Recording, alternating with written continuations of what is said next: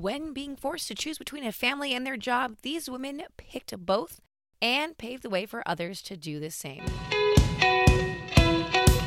This is Sports Curious, presented by Last Night's Game. I'm your host, Amy Butchon-Siegfried, and this week we are talking about women athletes who paved the way for others. These women took on the quote-unquote man, and they won. We've started from the bottom, now we're here, as Drake might say. With some of the highest TV ratings we've seen in years, the University of Arizona Wildcats women's basketball team lost to the Stanford women in the March Madness Championship game this year. Leading those Wildcats was former WNBA player and head coach Adia Barnes.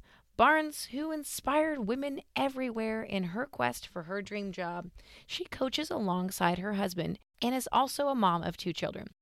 During halftime, she was not only giving a pep talk to her team, but also pumping as she's still nursing her 6-month-old daughter. Barnes shed light on the NCAA's rules that have stifled working moms. Coaches' children, such as Barnes' 6-month-old daughter, counted against a team's limited traveling party numbers, which meant she had to choose between her children and a member of her staff. Mom was the word last year at the U.S. Open, with 9 moms qualifying for the tennis tournament. Svetlana Pyrokina, Victoria Azarenka, and Serena Williams made history as the first trio of mothers to reach the quarterfinals of the same Grand Slam tournament. The Women's Tennis Association has stepped up with new policies to support new or expecting moms, including a new ranking policy and adjusting the dress code. Women on the tour will not be penalized or prohibited for wearing leggings or compression shorts without a skirt, dress, or shorts over them at Women's Tennis Association tournaments. We're seeing the progress in women's sports adopting maternity policies for their players. Before these policies were put into place, you had stars like Skylar Diggins-Smith, who played an entire WNBA season while pregnant and didn't tell anyone. In fact, she played such a great season that she was named to the All-Stars team.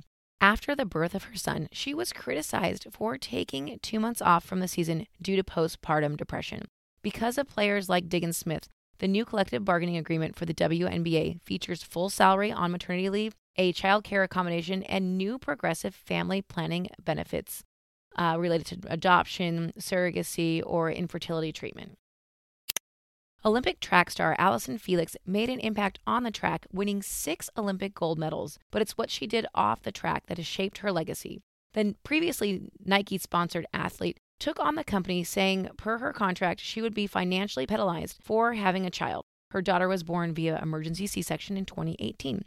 She was so fed up with Nike's lack of support for female athletes that she left the company for Athleta.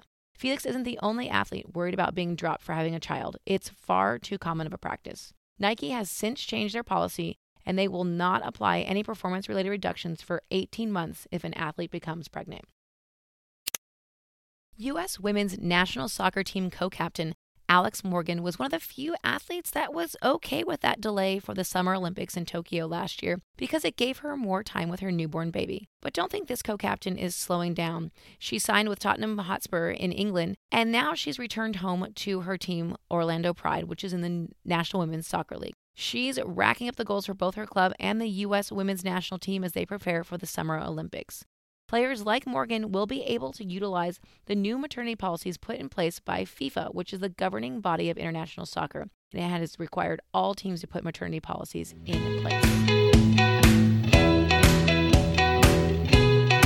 Well, that's it for this week. Thank you so much for joining us. Hopefully this gives you a little something to talk about when you wander into the HR office or maybe at the next baby shower you attend. These ladies are making it happen, and I know you are too.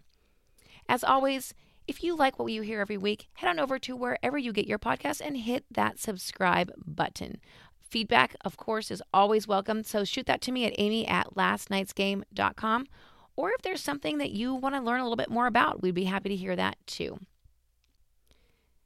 If you didn't already know, the fun, flirty, and sassy conversations we have here are over on our merch site as well at lastnightsgame.com. You can check out everything for your favorite females, maybe a Mother's Day present, or you know what, Father's Day is around the corner too. So check that out and pick up something for the tailgate legend in your life.